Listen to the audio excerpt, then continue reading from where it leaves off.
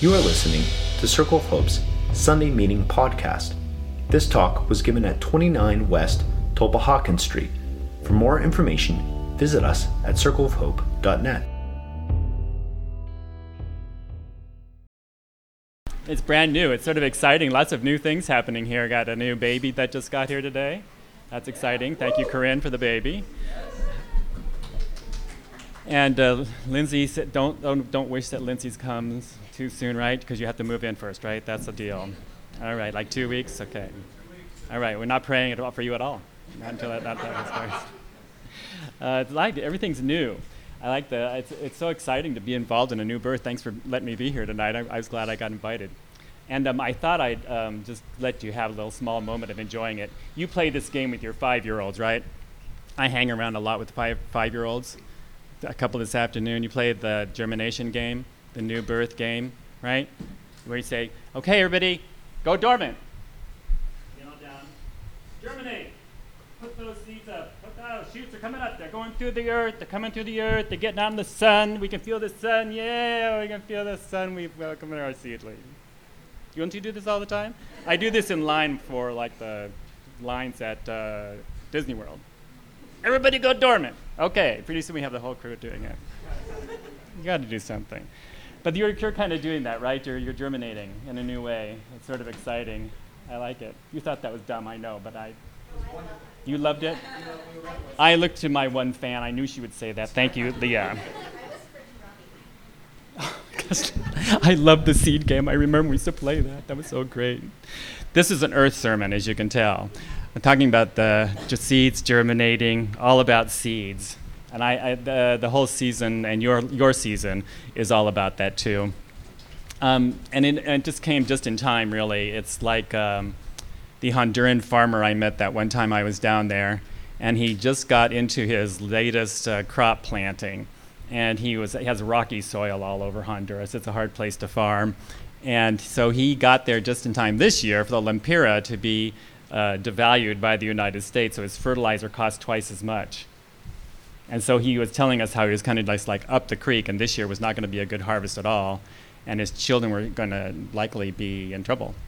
And he had quite a few children.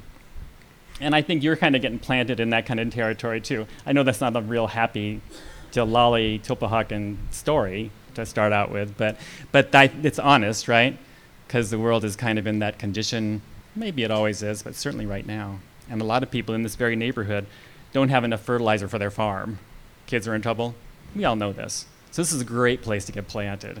Great time to get planted. And even if the cards seem stacked against us, Jalali Yesu, and we will manage to, bring something to fruit.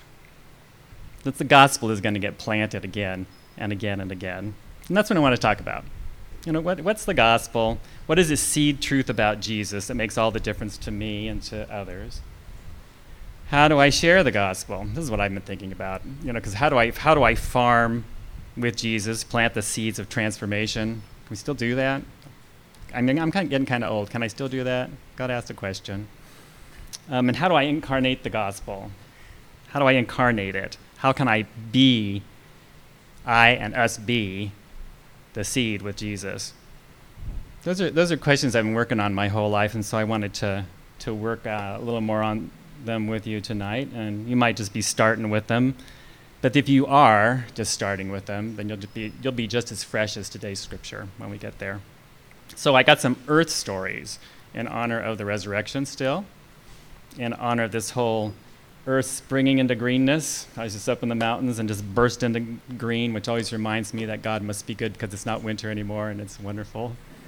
And all the stories parallel this main story about the time Jesus compared himself to a seed.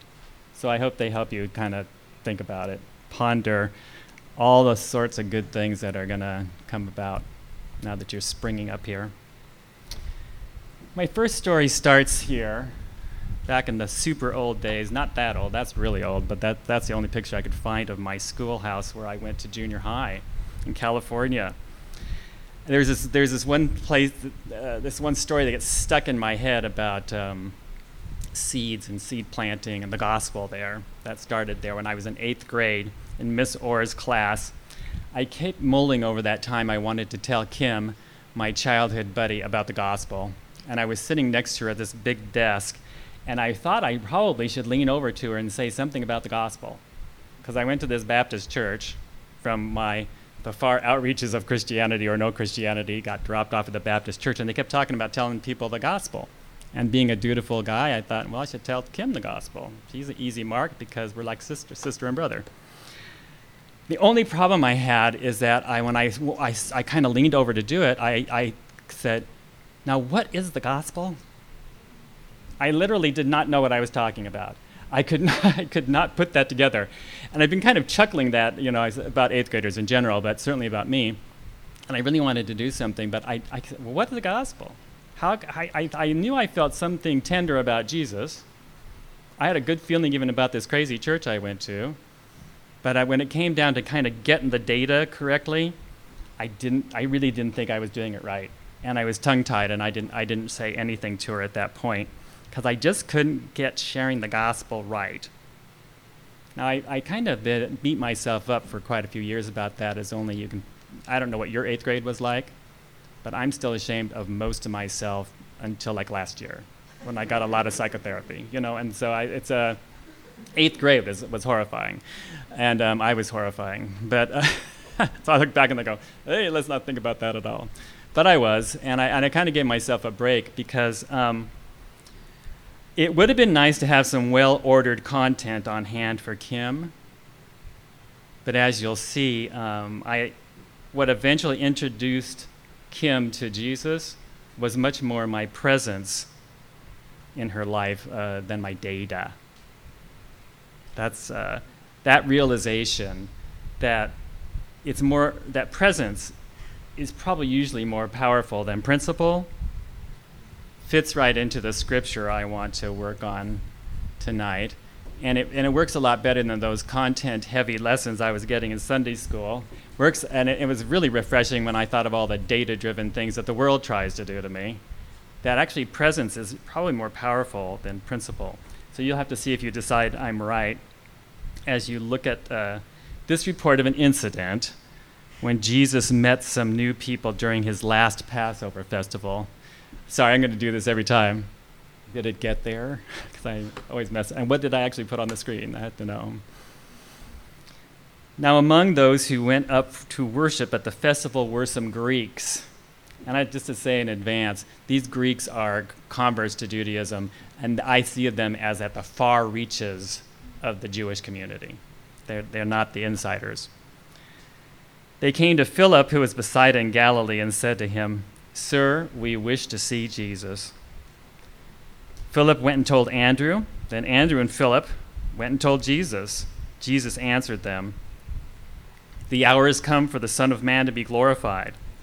Very truly, I tell you," and say this part with me in the yellow, "unless a grain of wheat falls into the earth and dies, it remains just a single grain. But if it dies, it bears much fruit. Those who love their life will lose it, and those who hate their life in this world will keep it for eternal life. Whoever serves me must follow me, and where I am, there will my servant be also. Whoever serves me, the Father will honor." Quick, just get all that in your head so you have something to think about while I'm talking. When the Greek converts to Judaism went to meet Jesus, when he hears about it, somehow he knows his time is here. It's time for his work to be complete. He doesn't even give him a straight answer, right? These guys want to see you, Jesus.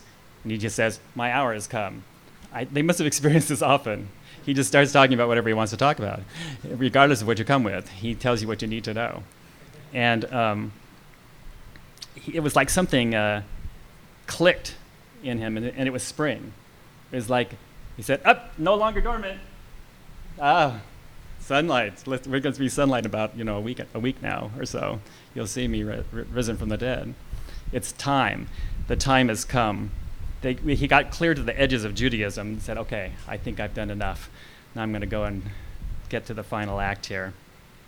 I'm not sure if these Greek guys ever got to meet Jesus. That would be disappointing. They even got in the Bible and everything, so I hope they did. But the fact that they're there, it seems to set Jesus off. And he tells him how God has planted himself in the earth. He's about to go through the transformation that bears the fruit of eternal life. This is what I'm really here for. It's like Jesus is saying, I'm here where I am meant to be. I have come to where I came to be. I'm like that grain of wheat that falls into the earth and dies. You've heard him say that before. I mean, it doesn't literally die, does it? What happens in germination is like death to the old seed. Once the new plant starts growing out, that old husk that was the seed basically dies away. There's no longer a need for like a seed. Now we have a whole plant. Transformation has happened. That's the whole point of spring, right? Unless you stay dormant, of course. That's just an aside. I mean, some seeds don't germinate, right? You planted some in your garden and they didn't come up. We always say, well, they didn't come up. They basically just stayed dormant and died. They rotted in the ground. That's a side issue. Your faith might be like that too. If you had a seed of faith in you and it never got anywhere, it never actually went into the sun and flourished and grew, well, yeah, it would just die. That would be sad. But Jesus is talking about what most seeds do. Something clicks, and then they transform. And the seed's life is over, and a new life is produced. So I've been pondering this since I was a little kid, especially since I was eighth grade and had some semblance of sentience. I had a lot of experiences lately even that have made me think again that I'm going into a time now where probably the old seed is going to die in some way or another, and I'm going to move into something new. I'm in a transforming time of my life even right now, and I want to lean into that transformation. The story tells me again, lean into that. Don't avoid it. You're not longing to be dormant, are you? You're longing to keep the germination process going. That's what Jesus is describing to his disciples. And those Greeks who were feeling the first blush of the real Passover there, clear out on the edges of the Lord's field, let him know that it's spring. So when I was sitting next to Kim, I wanted to get involved in that. I kind of wanted to plant a seed. A seed had been planted in me, in the church somehow. I remembered things about Jesus, and I kind of wanted to engage her in something about that too. It would have been great if I had leaned over and had some colorful conversation to have with Kim about seeds and how they germinate. Kim, it's like this. And then Jesus said, and it would have been great, because when an 8th grader says something like that, everybody says, wow, what a great 8th grader. And I really wanted to be one of those, but I didn't have the words. I didn't know what I was talking about. And even if I had, I would have leaned over to Kim, and Miss Orr would have hitched up her skirt, like she always did, and she would have walked over to me in her sensible shoes. I love this woman. I remember her vividly. I sat in the front row because I was so bad. And she would lean down in my face, and she'd say, well, Rod White, are you going to talk through this class too? And she would kind of spray me with coffee breath. And I remember it vividly. I didn't, this happened like every day for me. Most of the time, I did not know what I was talking about. And what's more, there was a Miss Orr trying to make sure that I didn't talk about anything but what she wanted to talk to me about, because she was trying to indoctrinate me with the ways of the world. And she was fairly decent at it. It didn't stick, but she kept trying. Nevertheless, when I was sitting next to Kim, I was being called and I was being touched by God. The presence of God was moving me. I didn't quite even know how to name it yet. I didn't have words for it yet. I just felt it. But I longed for God. I longed for Jesus from out of the outskirts, and I'd found Jesus. And Jesus drew me into a transformation, heart, soul, and mind. My second story comes from my college years, and I know you are raptly interested in my whole life story, right? So that's why I'm telling it. That's UC Riverside, and I spent my first years in college in that dorm and on that field. Yeah, on that grass, that very grass, throwing a frisbee, and had stumbled into a lot of opportunities to share the gospel. By that time, I kind of knew what the gospel was. I was getting there. And I still felt that I ought to do something about evangelism. I should plant some seeds. I didn't really call it much evangelism. I just thought I should plant some seeds. I wasn't very easy to indoctrinate, so I never quite got the full thing. What I know now that I was in the earth stage of my faith development. I was at the beginning stages when things get planted and they start to grow, if there's any good soil to grow in. Maybe I was moving into wind. You know, we have those metaphors for this spiritual development. I hope you're familiar with this by now. We keep talking about earth, wind, fire, and water, and we see ourselves moving in these stages of spiritual development, and we try to help each other get to the next stage. And our metaphors kind of help, I think. The earth one in particular is all about these beginning stages of the way of being on the way of Jesus, about growing roots. We get real poetic about it when we get to the things we're putting on our website called The Way of Jesus. Sprouts and roots, we'd say, breezes blowing in change, the change of season, scattering seeds, sun greening leaves, and lightning causing blazes, rain and river nourishing growth. This whole sense of, this was really happening for me at this point. Didn't have much of a principle-based anything. I kind of think of myself as kind of a feral Christian. And I was just kind of getting things from the Holy Spirit and whatever was happening in my atmosphere. And so it was like that. So I was experiencing these first fruits that had been germinating, just like Andrew and Philip were taught by Jesus and the crowd. You know, those who love their life will lose it, right? Is it on? Oh, it's on there? Oh, good, it's already on there. Those who love their life will lose it. And did I blow it again? Oh, good. Say it with me.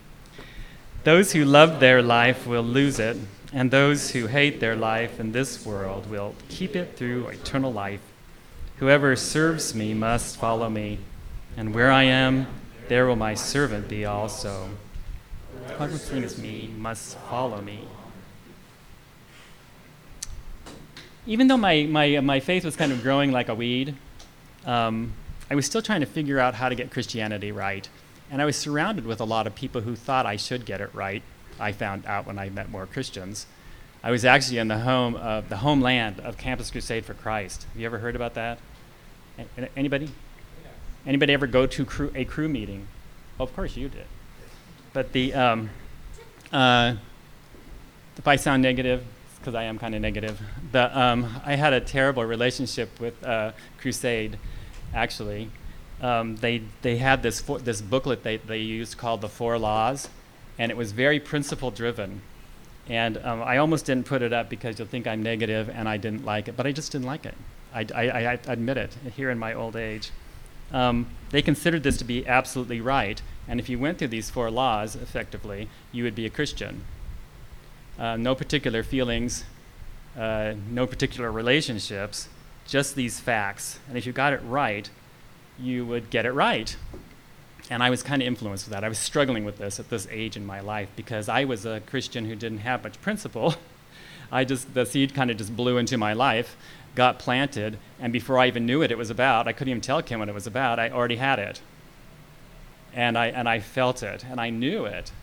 And I had this very personal kind of relationship with God before I knew what my relationship was all about. So these principle-driven Christians came and kind of shook me up. And I didn't feel too good about it. I never had much of a head, period, and a faith that didn't get firmly rooted in it. But it was getting there, but it hadn't gotten there yet. So they were really trying to teach me something. But because I did not know what I was doing, I decided to try what they do nonetheless, and I used the book. I really did. I took the book to one of my roommates one time, my dorm mate. He lived next door to me, and I thought I should tell him the gospel. I had this motivation all the time. I hadn't talked to him about it yet, hardly even knew him. I said, well, I haven't talked to him about the gospel yet. I should go to his room and tell him about the gospel. So, as usual, I didn't know what I was going to say, but I decided to take this book because I had one of them, and so I said, I'll use this. And I got to his room, and I started to say, I think I should tell you about Jesus. And after that, I had nothing to say at all. I was so tongue-tied. It's one of the more embarrassing moments I have ever had, because I just sat there trying to be all spiritual and stuff, trying to do something really cool, and I was going to save this guy's life forever. And I couldn't even remember what to say. I felt like a fool. I was totally embarrassed. And I just kind of said, okay, hey, maybe you want to read this book. And I just ran out the door.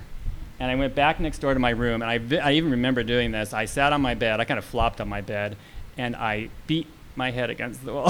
Stupid. Easy to do when you're stupid.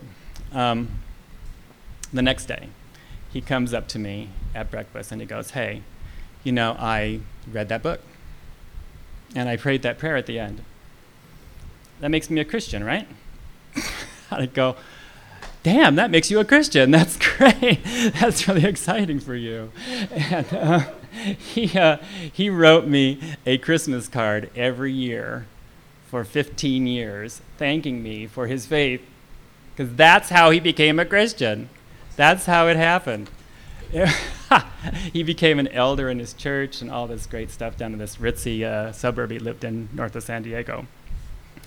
That experience taught me a crucial lesson. I realized that Jesus didn't need me to be great, which is good because I'm not that great. You're listening to me speak. Not that great. It is what it is. I've got what I've got. But I am present. I do show up.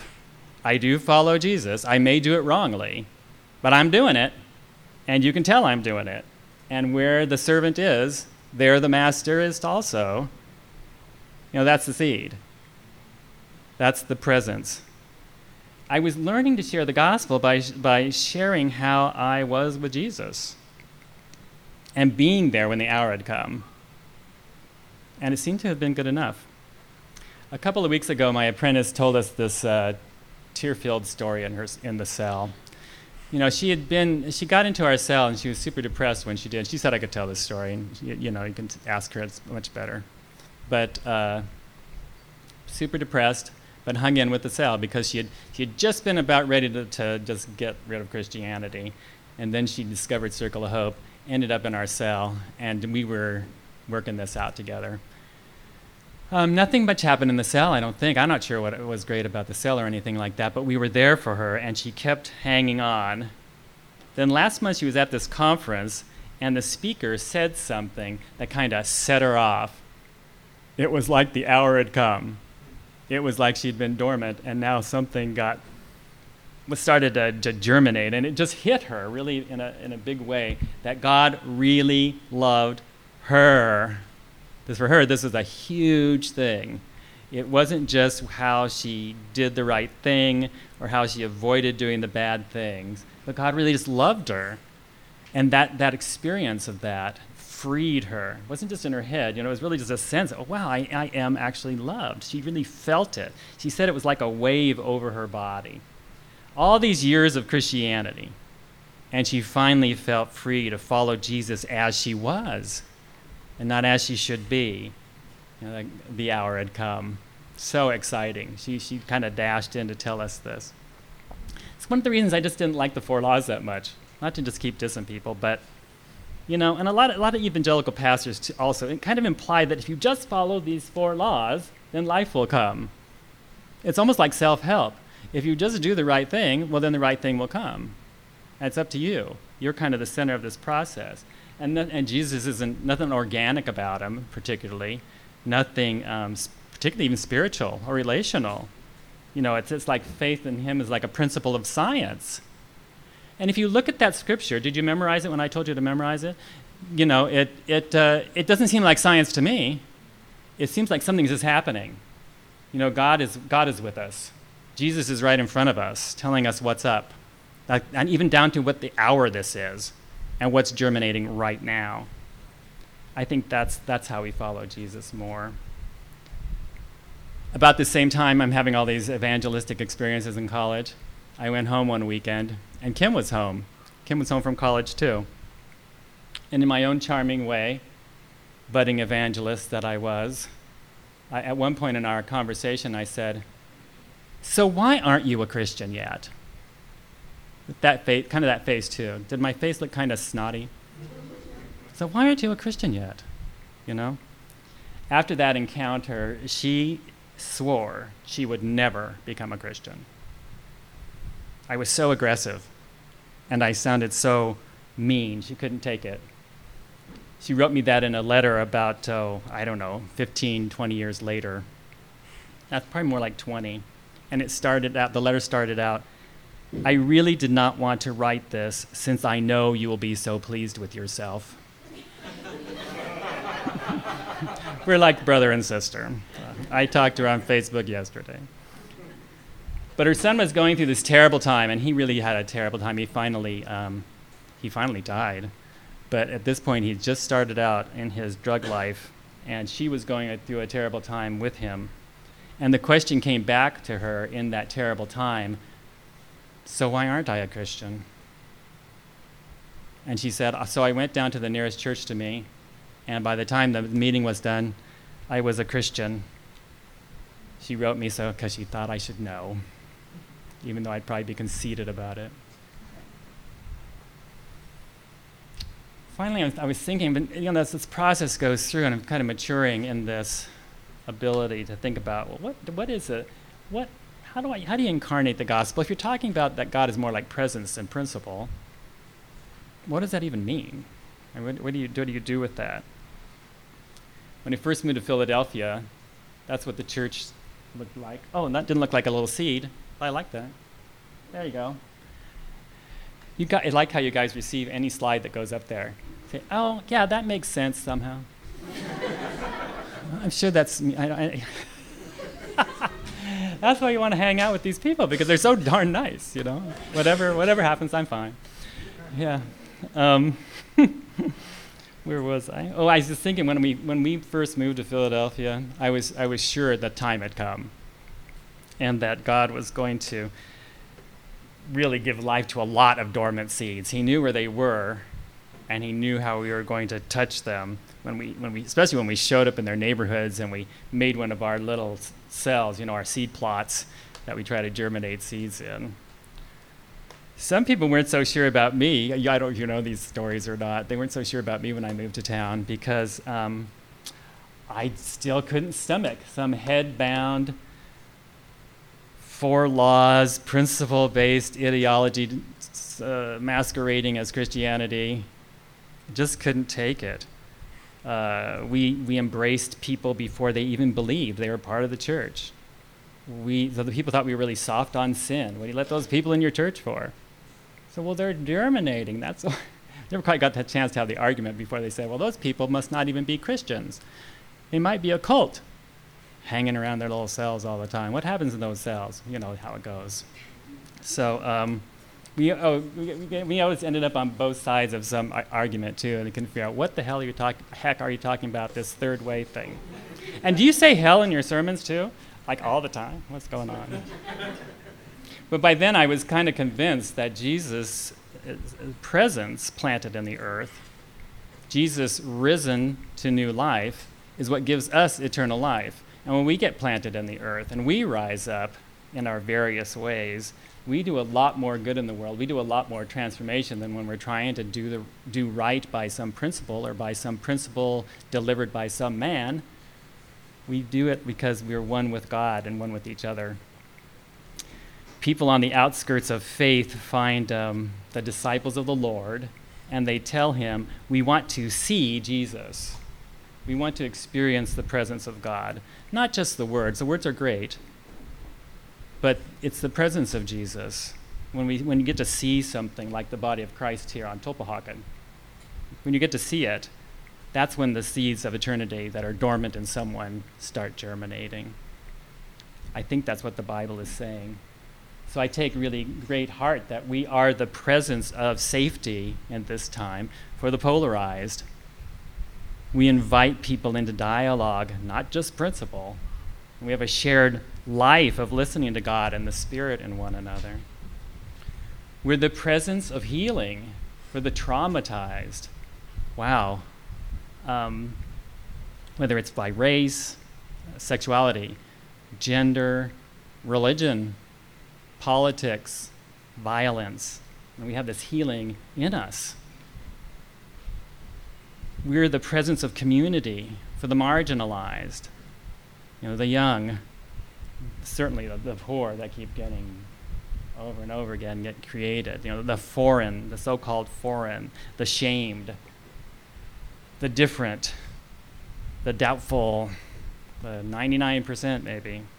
We have love in us for the presence of that community. We're the presence of opportunity for the slaves to the economy. Circle of Hope is our enterprise. We own it. Nobody else makes it but us and God. That's how it happens. We're making something great. And we're employment for everybody who can't find a decent way to express themselves in this rapacious economy, who are deprived of agency, who are locked out of ownership. We're the presence of the future. And so much more. Recently, Kim's husband died. And I guess that's why she's on my mind so much. This is part of the eulogy she gave to him on Facebook. I expected him to live forever, and he didn't have my permission to go, but I trust in his cooperation with God and his connection to a better plan. I picture a happy reunion with our son on God's perfect golf course in paradise. That being said, this grief almost did me in, and I applaud anyone who has lost their better half and finds a way forward. I love this creative, loving universe where our creative, loving God, who brought us Jesus and the love of family and friends to show us unconditional love. Love is forever. Joy is the key. A long way from that desk in Miss Orr's class. I'm astounded when I read that, because I know this person well, like she knows me well. I'm sure sometimes she looks at me and go, how in the world did you ever start giving speeches? How did that happen? What is happening? Must be God. God must have done it. It's a miracle that the seeds respond. I'm not responsible for what Kim wrote to her husband, about her husband. I mean, she thinks I was instrumental, but God is out drawing people right now that we don't even know. We don't even know who's going to be here next week or how God's going to draw them into faith. God's out there doing what God does, calling the dormant seeds into life. We're instruments about that, however we do it. Not all of us actually say something or do something or go to their dorm mate's room and say, I want to give you the 4 laws or something. That might be a stretch. But in so many ways, we incarnate this presence of God in this neighborhood. And we're making a new seedbed right here on Tulpehocken. Right here at, what did I say? WTH. That's great. Some of us might be, I don't know all of you, so some of you might be starting to follow Jesus right now, because after years, maybe you're just like my apprentice, and it's time. Or maybe it's you're like my roommate in college or my dorm mate in college, and it's like a first even mention of this whole story to you. Maybe a song actually moved you, and you thought, I should go with that movement. I should keep moving with that. I think you're right. And that's because now is always the time to respond, to lose our dormancy and move into the life we're created to live. Thanks for listening to Circle of Hope's Sunday Meeting Podcast. If you want to talk about it or get connected to a cell, you can find one under our Connect dropdown at circleofhope.net.